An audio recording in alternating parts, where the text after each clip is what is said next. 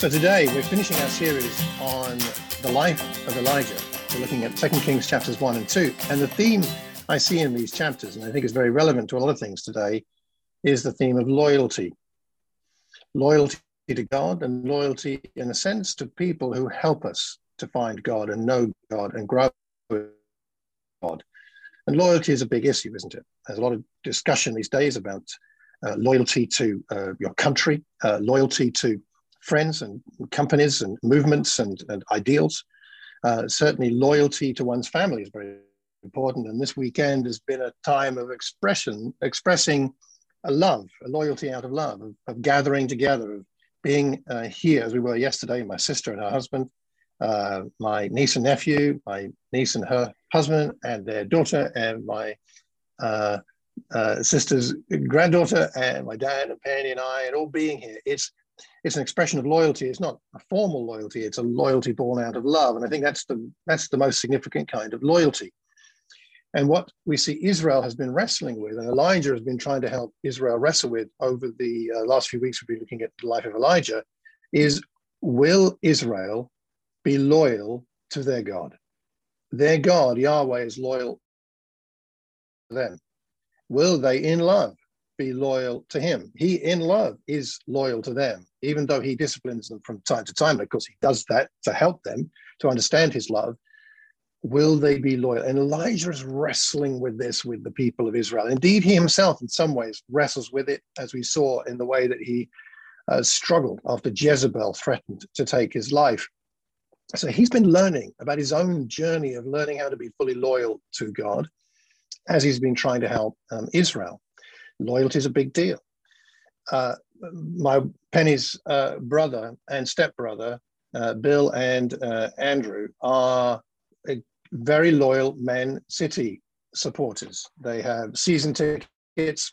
They've been going to see City play for decades, and they traveled to the Champions League final yesterday, all the way down to Portugal to the game. They had tickets. I don't know what it cost. They were there. It's on Facebook. Yeah, I checked. Yeah. There's video and everything. They were there, and imagine what that cost. The flight, which I saw photographs of, which was packed, and there's even a little bit of danger there, potentially being packed in tight together.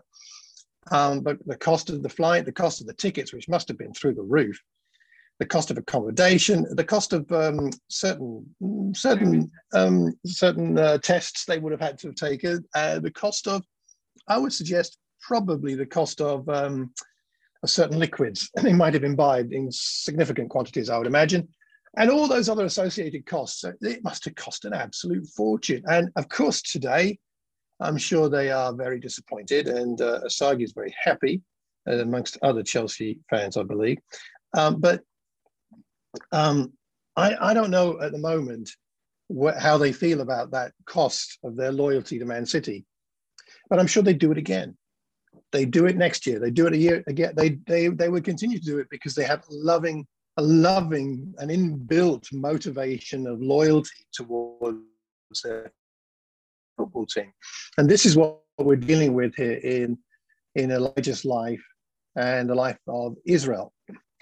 Now, what we're not looking at today is chapter 22 of 1 Kings. We're skipping that because Elijah isn't mentioned there. But just so you know, in chapter 22, at the end of 1 Kings, Ahab dies in battle. He goes to battle and dies, and it does in fact happen as Elijah predicted, that the dogs lick up his blood. And then after Ahab dies, his son Ahaziah succeeds him, and sadly is just as evil as his father. And this is where we now pick up the story in 1 Kings chapter 1. So who do we have here? Ahaziah. A bit of background: he reigned for about 2 years, the son of Ahab. When he died, as it says at the end of the chapter, he didn't have any children, so his brother Joram succeeded him as a king. So he reigned for a couple of years, and he didn't do much good, it appears. And we see in this situation that he has a double crisis. He has the crisis of the rebellion of Moab, which was very significant, and then he has the crisis of a personal injury, falling through the lattice, like falling down the stairs, effectively, or something like that, from an upper room. He's obviously badly injured and thinks he may die. It gives me pause to think, had a crisis. And a lot of us have, I think, over perhaps recent times or over the last year, faced more than one crisis at a time. COVID itself is enough of a crisis. And then you add to that, say, job challenges or health issues or family problems, and it can very quickly can become, the feeling is that we're overwhelmed. And life is challenging at best times, isn't it, sometimes? But now and again, we get that extra level. And it seems that for whatever reason, Ahaziah's decision here, when he faces not one, but two crises together in his life, instead of going to Yahweh, who he knew to be powerful, he knew that when the kings had obeyed the prophets of Israel, they had won victories. But instead of going to that king, he goes to this other king, or well, this god. He goes to this other god, so-called god Baal-zebub, the god of Ekron, the Lord of the Flies, actually, is one translation here. And so perhaps it's something that makes us pause and think about where we go in times of trouble. Where do we go first? There are lots of possible resources when we have problems. Certainly, when we have a medical problem, it's a wise thing to go to our doctor. Amen that. Amen that. But where are we going for the deeper things that we have problems with? And what Ahaziah does here, it's a bit like it's a bit like a child, you know.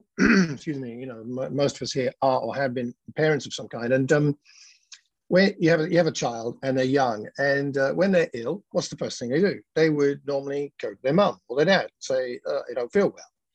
Imagine that small child picking up a soft, cuddly toy and saying to it, "Hey, why am I ill? What should I do to get better? I don't feel well. What shall I do?"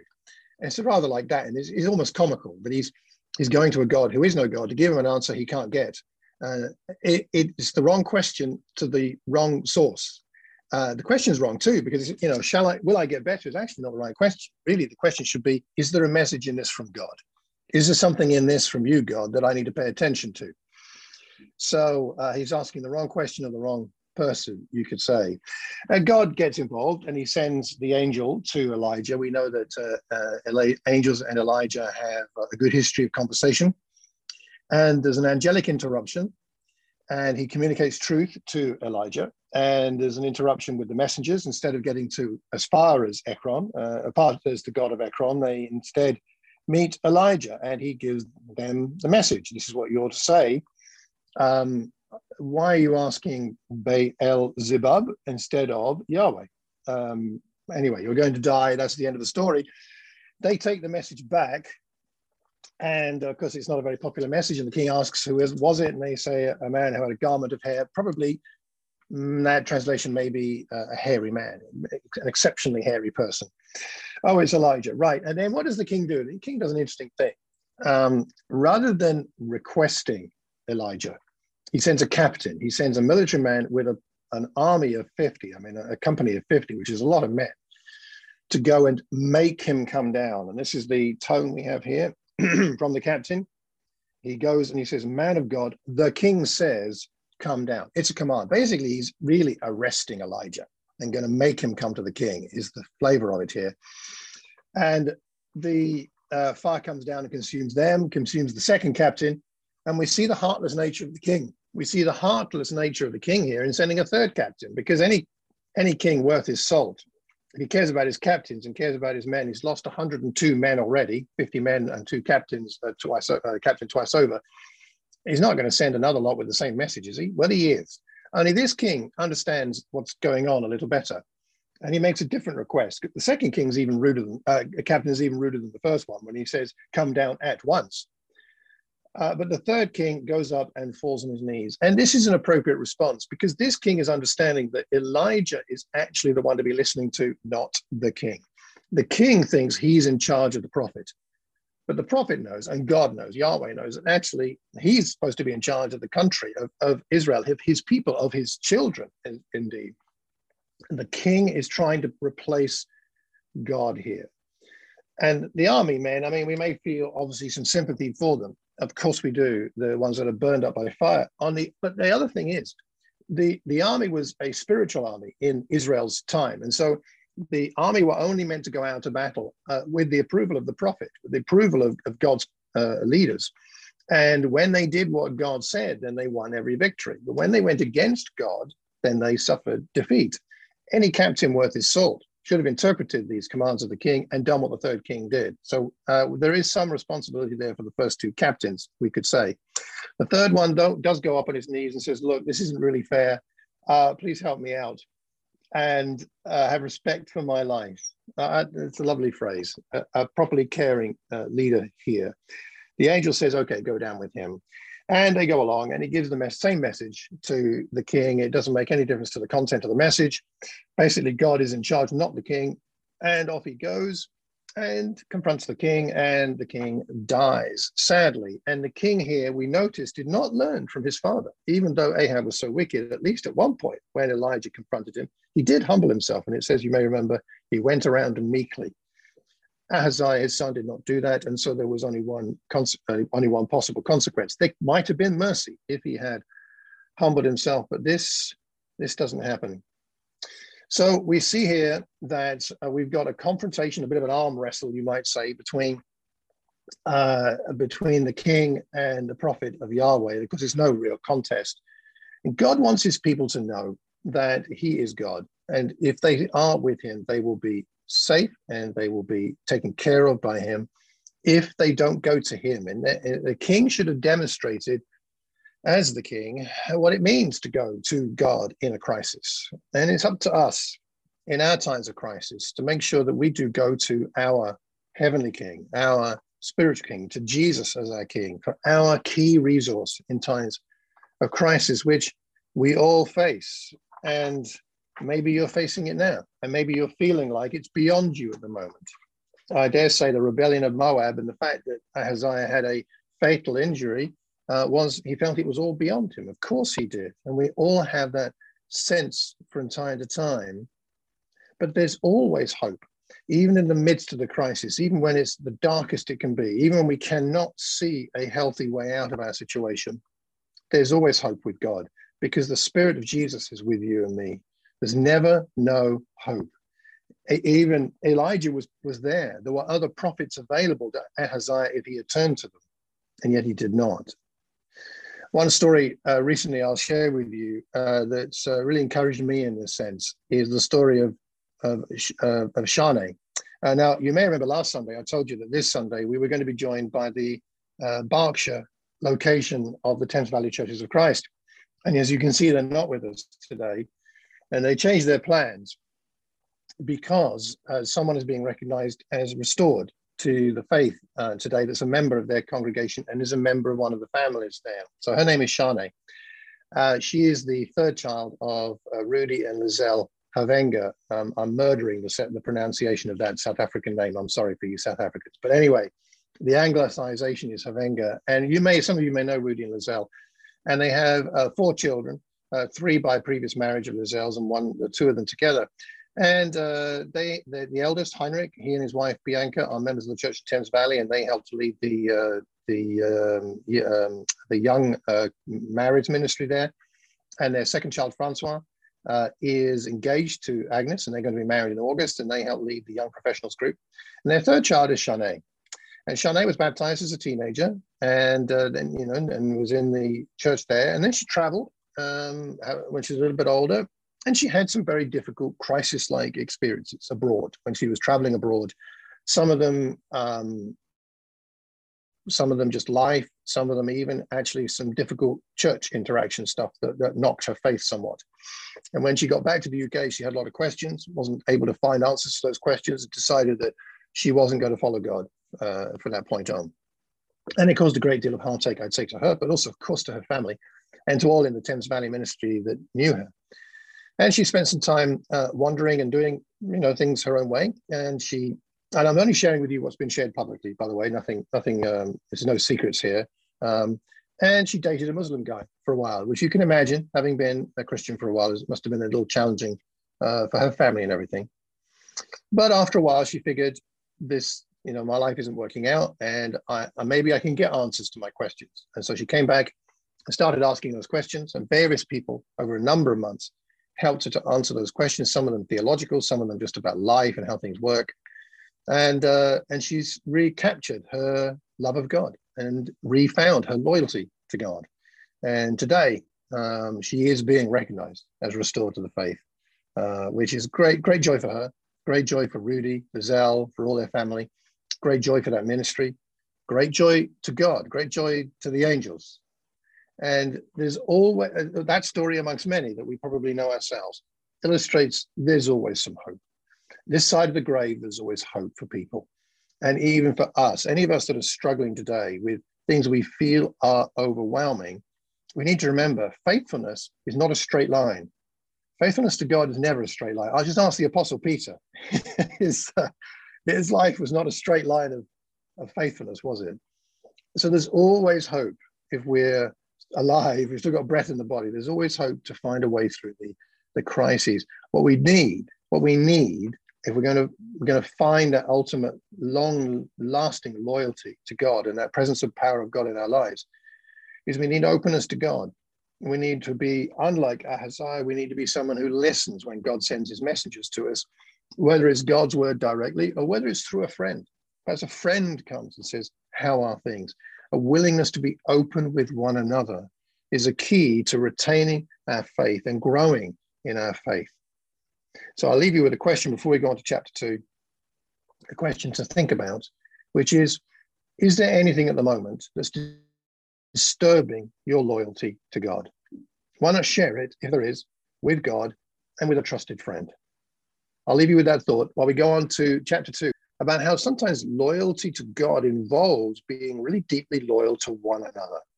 There's a loyalty between Elijah and Elisha here, which is really interesting. And you could say quite extreme. And what we have is it's time for Elijah to depart. It's time for him to leave this earth. And he leaves this earth in a rather unusual way, in a whirlwind. There's no grave to go and visit. Being down here, of course, I should be visiting my mother's grave. I haven't had a chance to do so over the weekend yet, but when we leave here today, I will drive up to Pluckley Graveyard and pay respects to my mum and actually have a conversation with her. I miss not having conversations. It was lovely yesterday to have all the extended family here, but I realized at the end of the day, I miss my mum, of course, but also I realized I just missed having a conversation with her, and I felt quite heavy about that. So I'm going to go up to the graveside a little bit later and have a conversation. I guess a one-sided one, but at least a conversation with my mum at the graveside, and I'm looking forward to that. In really, but there's time to be gone, and Elisha, it's time for him to go. And what will his legacy be? What will happen now to the people of God? How will they be helped to remain loyal to Yahweh after he goes on, after he moves on? And it's a question for all of us. How do we pass on what God has given us? And also, how do we, if we are a generation below, those perhaps above us, for want of a better way of putting it, how do we learn what it is that God wants to give us so that we can help others be loyal to God and find God? So we find them on I suppose you might call this a farewell prophetic preaching tour. It's like some band like the Rolling Stones were being on a final tour, which I think they've had 6 or 7 of those already. Most bands do. But it's a final tour. And the route is interesting. We haven't got time to go into the detail now, but basically they're tracing the way that Israel came into the promised land at the time of Joshua. They're kind of reversing the course. So they're doing a reverse tour of the places that Israel traveled when they first came into the promised land. And so they go from Gilgal down to Bethel, down to Jericho, and each time Elijah says to Elisha, you could take off. It's okay. I've got this. And Elisha's like, no, I'm sticking around. Okay. All right. Then stick around. That's good. Kind of reminds me of Ruth and Naomi. Ruth knew that God was with Naomi. And so he stuck with her. And of course, so we know how that turned out. And Jesus is in the genealogy of Ruth. So reminds a bit of that. And eventually they get to the Jordan. And at the Jordan, we see something rather unusual. We got these 50 prophets on the other side of the Jordan. So they're on the east side. Elijah and Elisha on the west side. They're in the promised land. And the other prophets are over there watching, effectively, standing there at a distance. And Elijah takes the cloak and strikes the water. And the water divides the right and to the left. It's a little bit different from when Joshua crossed. The water piled up at a distance that time, but still the same kind of idea. The same thing that happened with Joshua, who was the protege of Moses, is happening now with Elijah and Elisha. It's a deliberate thing. I'm sure that God is doing here to show that just as Moses died and passed on the baton to Joshua, and of course, although Moses died on this earth, it says God buried him. I love that. And we don't actually know where the grave is.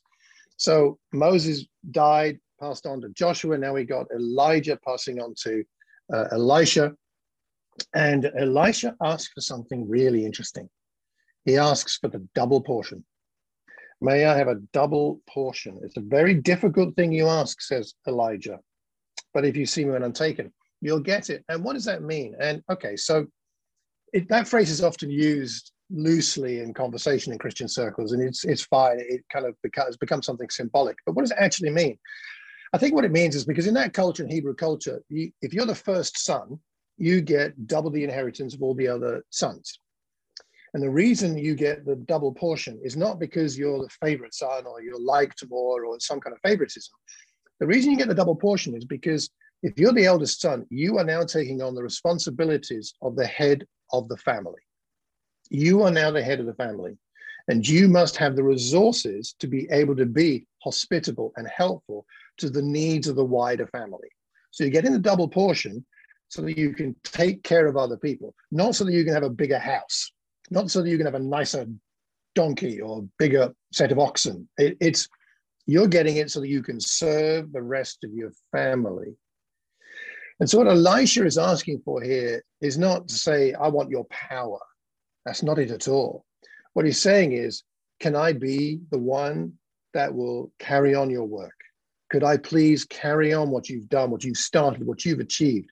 Can I stand for what you stand for? Can I be the one?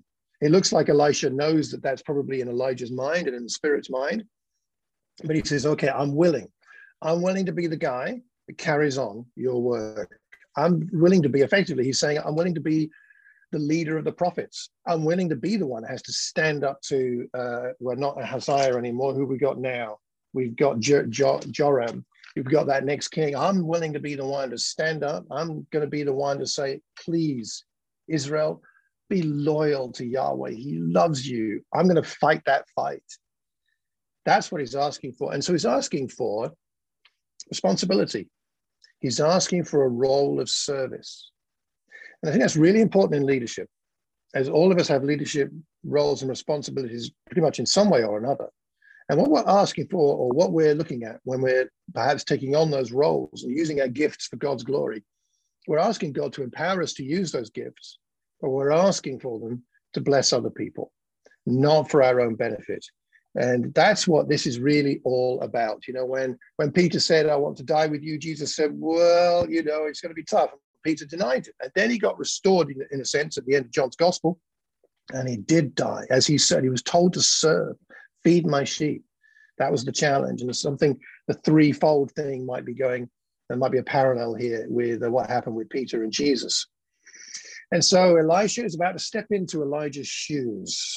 And it seems to acknowledge that what we're happening here seems to be that Elijah understands it's actually not his, it's not within his ability to give this responsibility to Elisha. He has to be around and let God empower him.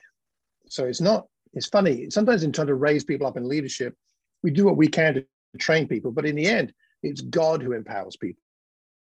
And it's not about us in the end, really. So they stick together as he told them they needed to do. And then we have this strange thing with the chariots of fire, the horses and the chariots. And he's not, Elijah is depicted sometimes as going up in a chariot. That's not what's happening here. The chariots and the horses of Israel, they're like the military force of God who fights for Israel. And they're separating Elijah and Elisha now. And the chariots and the horsemen come in between them. And then Elijah is taken up in the whirlwind. It's the whirlwind that actually takes him up into the heavenly realms, which is, well, wouldn't that have been something to see? My goodness, no CGI will ever do justice to that. And so that's what's going on here. He's taken, and it's time for Elisha to be the person that God will use for Yahweh's, to bring Yahweh's people together with him the best he can.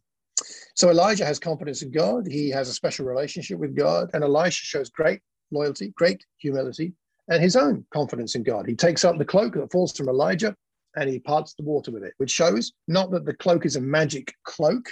It shows that the mantle of God's approval and power and commissioning of Elijah has passed from Elijah to Elisha. It's been passed on. He is now accredited as God's man in this situation to use his gifts and his responsibilities to serve others. The Spirit is being passed on. The Spirit is being passed on in the way that the Spirit is passed on to us and from us to other people. And what a privilege it is to be able to help others to learn and grow and to understand God better. Watford, my friends, Watford's getting bigger. I don't mean the city, the town. I mean us as a congregation. God has blessed us. Over the last 12 months, we've seen 12 adults added to our number one way or another. I think it's a wonderful thing. And we're thankful for every single person here on this call and who's with us. And as we get bigger, it's also important that we continue to learn and grow how to use our personal individual gifts to bless the whole. As you all know, and we all agree, church is not a spectator sport. We don't come to be served, we come to serve one another. I just want to challenge each one of us to think about as we go out of lockdown, as we can move into this next phase of our church life as a bigger group, what is it that God might have in mind for you and me to use our gifts to serve other people, both in this congregation and beyond? What might be different for you and I going forward here? How can we pass on what we know? How can we inspire one another to see God in each other and to learn from one another? What's God given you? What's God given you? He's given you something. What has he given you that you can use to bless others? I'm sure there's a lot. So let me wrap up. Elijah. I think one thing I'd like to suggest we all do is just take some time today or over the next few days to reflect back on our whole series on Elijah, from chapter 17 of 1 Kings up to today, and ask yourself, what do you most admire about him? When you think about Elijah, what do you most admire? Or perhaps which incident in his life do you most relate to? Something that happened to him that is actually significant, perhaps even to you now. What do you most connect with in him? What's the biggest lesson from all of this investigation into his life for you and your family? What do you see there? Elijah was extraordinary. Perhaps we don't give him enough credit sometimes. He was responsive to God's messengers when they came to him. The angels were those who guided him.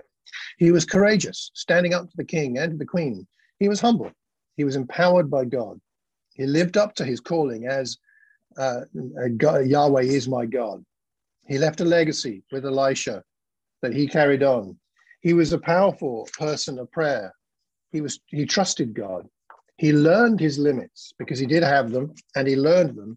And in doing so, he experienced more deeply the kindness and the mercy of God more than ever before. He had a real relationship with God. Well, if we learn anything today, I pray and I hope that we will learn to renew our loyalty to God, that we go to him first when we're in a crisis, and that we learn to learn from each other so that we can pass on what God has given us. I like the verse in particular spoke to me this week was 2 Kings 1 verse 7, when the king asks the messengers who they met, and they say in verse 7, the king asks them rather in verse 7, what kind of man was it who came to meet you and told you all this? What kind of man? What kind of man was Elijah? He was impressive, but he was just like me and you. James chapter 5, right? A man just like us. He prayed. He was a man just like us. He prayed that it would not rain, and it did not. He prayed that it would rain, and it did. But he was a man just like us. His highs and his lows. He had his moments of calling down fire from heaven on Mount Carmel, and he had his moments of running away and hiding. A man just like you and me, with all of his frailties, yet God was with him. It reminds me of what they said about Jesus in Matthew 8. The men were amazed when they saw him do a miracle in Matthew 8, and they asked, what kind of man is this?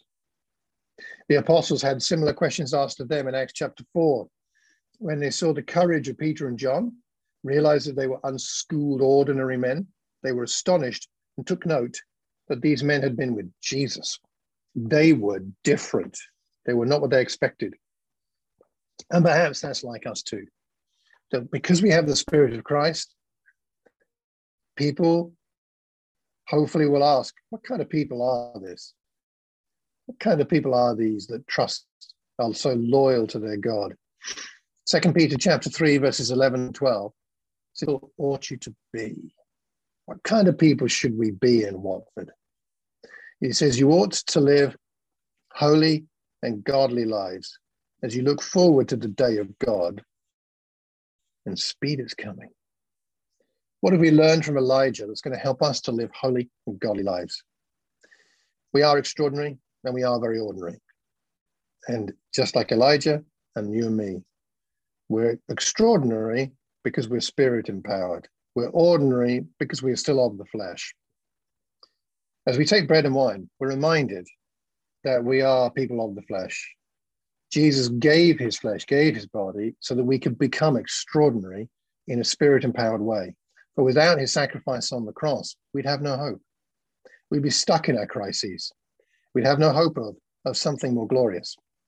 But because we have the Spirit of Christ, we're able to look forward with hope as we go through our times of crisis, to remain loyal to God and to continue to grow. And this bread and wine that we drink and eat right now, this is what can strengthen us. And it strengthens us because it reminds us of who Jesus is, of his undying loyalty. He died to demonstrate his loyalty, but he has therefore an undying loyalty to you and me, which he will never lose because of his love for us. And it's that love for us that we reciprocate as we then love him with all of the loyalty that we can manage because of his love for us. So let's pray together as we take bread and the wine, and Taiwo is going to lead us in that prayer.